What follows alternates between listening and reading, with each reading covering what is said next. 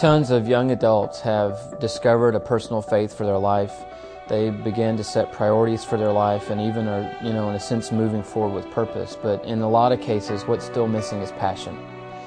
They don't follow their heart. They go through this regiment, but it's mostly about duty. It's about fulfilling obligations, but there isn't any passion there. And so we've got to ask the question, how do you get passion? Where does it come from? And where do you find the fire that fuels this journey and keeps us moving in the right direction for the long haul in our lives? Passion is basically just saying, this is my value, and here's what I'm willing to endure, or willing to pay, or willing to part with to accomplish that, or to get to what I value. And, people value stuff. It's like worship. People think Christians worship. No, everybody worships. People think, well, that's what people in the church do. No, everybody on planet Earth values something. And because of that, that's where they invest their time, their affection, their energy, their thoughts, their money, their relationships. They pour it all into what they value the most. And they may not say they worship it, or they might. They might say he worships the ground she walks on. Couldn't be more true. That guy worships his car. Couldn't be more true. It's where he values the most. And that's what passion is about.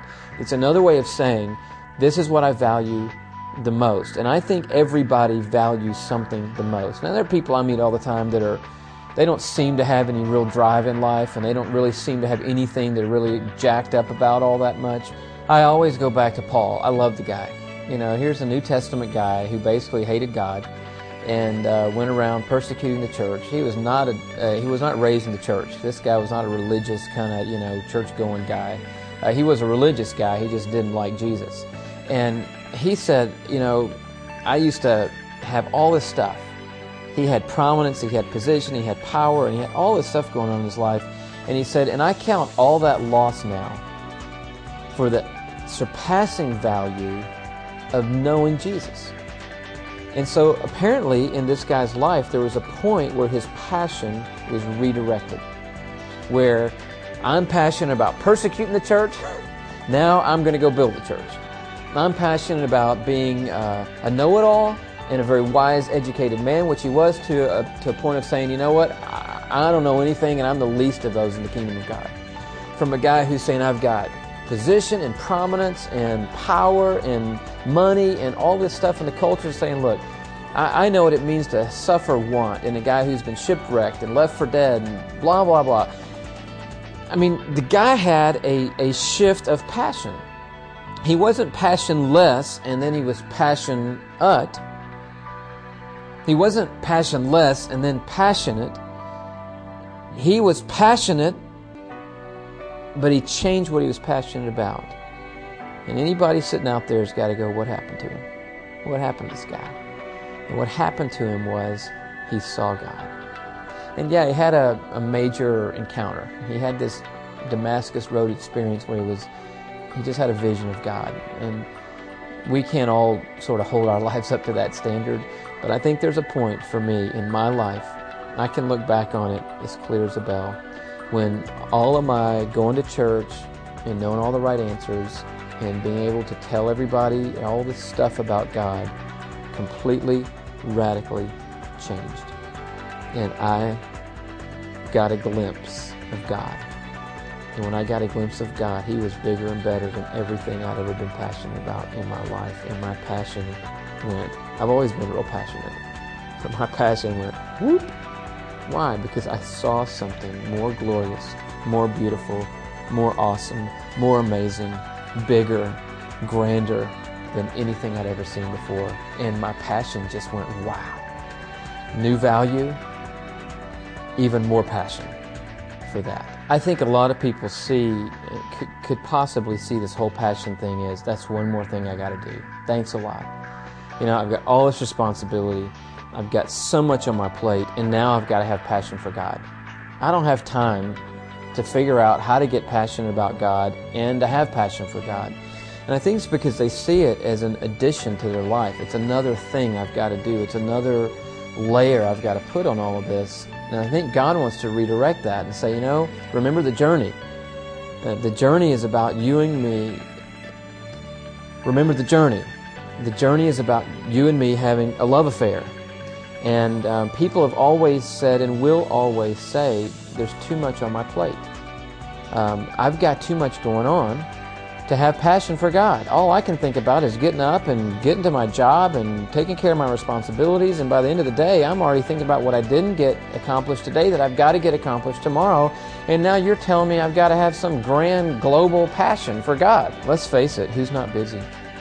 Who doesn't have a day that is congested and crammed? It's not getting less stuff in our day so we can have passion for God. It's getting God in all the stuff of our day so that we can continue to feel that relationship with Him. When we make this shift and our passion for these other things becomes passion for God, that's not going to magically change the structure of our lives.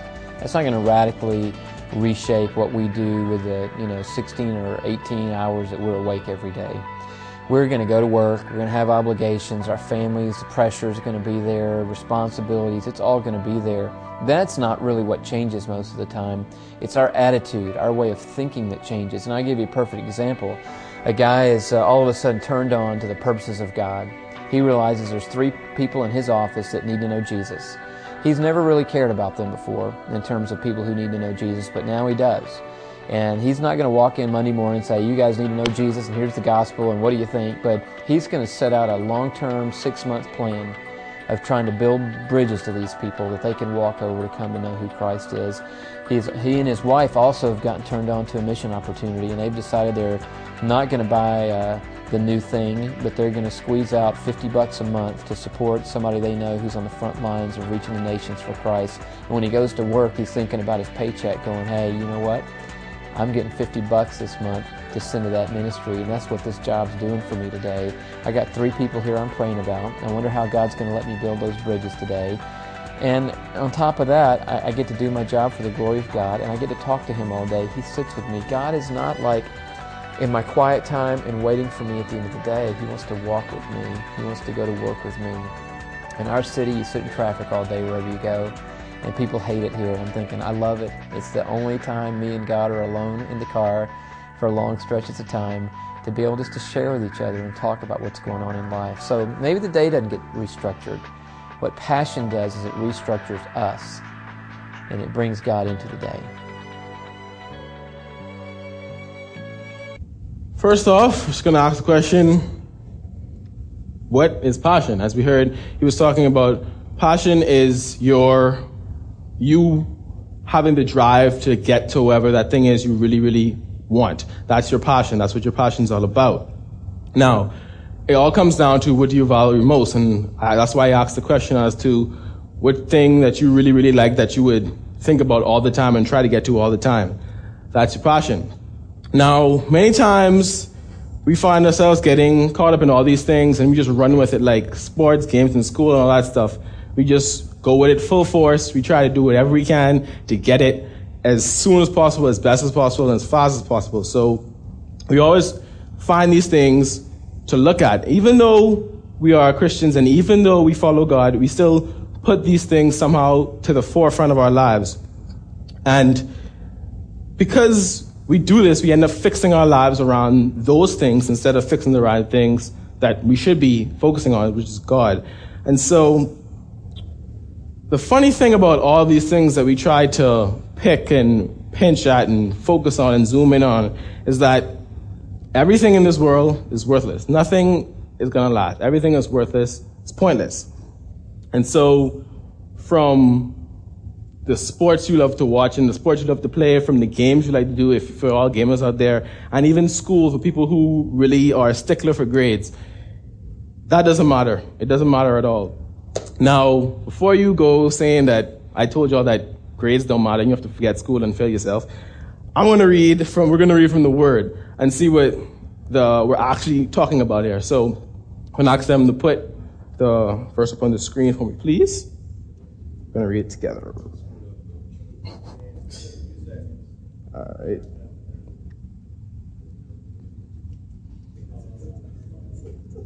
All right, I'm just going to start reading, and then there's a part I want you guys to read, so whatever. I'll just start. Now, in this verse, which is Philippians 3, Paul is writing a letter to a church. And no, he is actually writing to people who are real and actually live the life, and so they know what life is about. So he's not just writing for no reason. He's actually writing to human beings. Finally, my brethren, rejoice in the Lord. To write the same things again is no trouble to me, and it is a safeguard for you. Beware of the dogs, beware of the evil workers, beware of the false circumcision, for we are the true circumcision, who worship in the Spirit of God and the glory in Christ Jesus, and put no confidence in the flesh, although I myself might have confidence even in the flesh, if anyone else has a mind to put confidence in the flesh. I far more. Circumcised on the 8th day of the nation of Israel, of the tribe of Benjamin, a Hebrew of Hebrews, as to the law, a Pharisee, as to zeal, a persecutor of the church, as to righteousness which is in the law, found blameless. But whatever things were gained to me, those things I have counted as loss for the sake of Christ. For more than that, I count all things to be lost in view of the surpassing value of knowing Christ Jesus, the loss of all things, and count them but rubbish, so that I may gain Christ, and may be found in him, not having righteousness of my own derived from the law, but that which is through faith in Christ, the righteousness which comes from God on the basis of faith, that I may know him and the power of resurrection and the fellowship of his sufferings, be conformed to his death, in order that I may attain resurrection from the dead. Not that I have already obtained it or have already become perfect, but I press on so that I also lay hold to Jesus Christ. Can we read this 15 and 16 together now? Let us therefore, as many as are perfect, have this attitude, and if anything, you have a different attitude, who will be less so to you. However, let us keep living by the same standard which we attained. Brethren, join in my following example and observe those who walk according to the pattern you have in us. For many walk of whom I have told you, and now tell you, even weeping, that they are enemies of the cross. Those end in destruction, whose God is their appetite, and whose glory is their shame, who's set their minds on earthly things. For our citizenship is in heaven, for which also we eagerly wait a Savior, the Lord Jesus Christ, who will transform the body, our humble state, into conformity with his glory by the exertion of power that he has even subject all things to himself. Paul was talking about himself. If you know anything about the Apostle Paul, think of the most successful person you know, a Steve Jobs, Bill Gates, somebody really, really successful and big and really good at what they do. That's what Paul was. He was the best of the best. He was the best of being a Pharisee. He knew all the law. He was bona fide, everything. He was certified, everything you could think of, the best of what he did. And he worked hard for that too, and he didn't just get it off of merit. He worked really hard for it.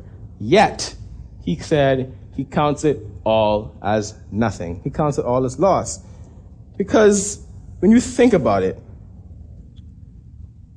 when you compare everything that we do, anything that we ever can do, to who God is, what he has done for us, and what he will do for us, can you really compare that? Can you really compare the two things?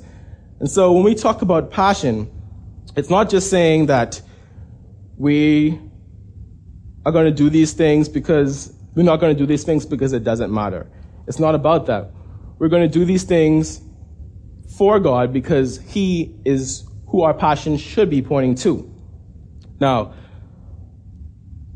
the key is we need to do it for the sake of Christ and not for the sake of ourselves or for our teachers if it's school or for our friends if it's sports or whatever. We need to do it for the ending passion that is Christ, what is us knowing him more and us being able to be closer with him and preparing for the glory that we have as Christians to be with him forever. Now, thinking that all these things that we do on this earth is nothing, is worthless, bunch of garbage, right? You spending all your time focusing on these different random things is just like this. Think if you have a rock. Nothing special about this rock. It's just a plain old rock. Nothing special about it. But you get a job. You go to the food store every day. You make sure to bring food for this rock. Lay it before the rock. Pray before the rock and say, rock, this is for you. I got to give this all to you because you need this. But it's a rock. It's an inanimate object. It's not going to do anything, ever. And that's exactly what Paul is trying to paint here. All these things that we end up doing in this life and focusing all of our attention on is worth nothing.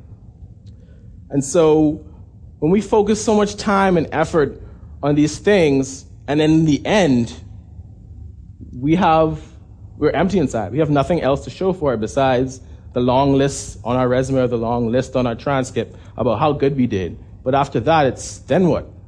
And so that's why Paul also talked about people, how it is after you focus all this time on things that don't matter. And he says, for many walk, of whom I often told you, he's talking about the people, and now I tell you even are weeping, that they are enemies of the cross, of the Christ, whose end is destruction, whose God is their appetite. They're always constantly looking for things they need to get and accomplish and do. That's what their God is, because they're not really passionate. That's what they're passionate about.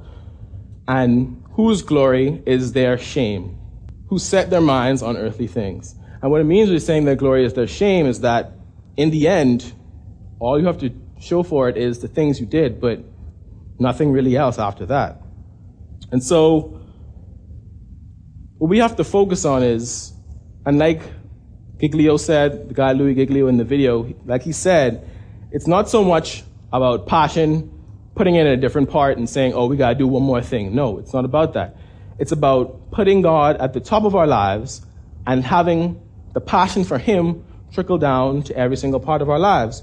And so when it comes to school, we want to do good, we want to get good grades, but why? We're not doing it for ourselves. We're not doing it for our teachers, but we're doing it for the glory of God so that we can better serve him. We're here on this planet for God's glory. And so he gave us all these different tasks, and it doesn't have to be ministry, it doesn't have to be singing in the choir, it doesn't have to be doing whatever. You can serve God in whatever aspect of your life, as long as he is the passion, he is your drive. You want to get closer to him. You want to know him more. So once you drive after him, everything else will just follow through. Your passion is whatever you do to get to that one thing. That's what your passion is driving you. You're trying to get to it, whatever, by any means necessary. You're trying to do this, you're trying to do that just to get to that. And so if you truly have a passion for God, you'll find a way to incorporate him into every aspect of your life. And it's not easy, but that's why God is there to help us. He can help us. So we just need to pray for the right heart and the right change of attitude. Because in the end, that's what it's all about. Changing your attitude and changing your mindset to look at life with a passion for God and not for the things that are in your life. In the end, even if you don't think you have any particular passion, you're not really crazy about anything, you're just kind of walking through life, oh, that's cool, whatever. This should be you should have a kind of a head start on everybody else, because you don't have anything to try to push God in front of. You can just put him there and let him do the rest. He'll develop your passion he'll show you your gifts. He'll help you along, and whatever you set your mind to do, just make sure he's the focus and he's the reason why you're doing it, so you can glorify him. And whatever you do, in the end, you'll feel satisfied because you did it for God's glory, and you will have your eternal reward to show for it. And so all this doesn't mean you have to do it alone either. You have God's help, you have your friends' help as well. So in the end, when it comes to developing this entire idea of passion for God, it's as simple as looking at all the things in your life, looking at everything you love to do, everything you put your time and effort into, and saying to yourself, I want to use this to glorify God. How can I do that? And after that, it's all a matter of praying and reading the Word and studying his Word and seeing what God has to say to you, and it'll come to you.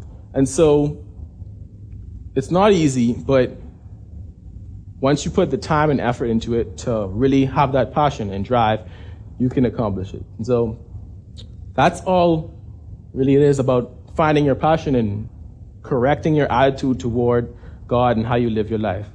And so, as that is, I'm going to close in prayer, and that's going to be it. All right? Dear Lord and Heavenly Father, thank you for giving me this wonderful evening where we can spend time in your word. And I pray that you will just come in our hearts and really come in our hearts and really work on us and really mold us to be who you want us to be. And that is passionate and alive youth for you, because we're here to glorify you. We have no other purpose. Everything else is worthless. You're the most important thing that we could ever dream of in this life and beyond. So I pray that you would just work in all of our hearts, and pray that you just mold us into what you want us to be, changing our attitudes to focus more towards you instead of the worthless things of this world. Pray that you'll just bless this time tonight.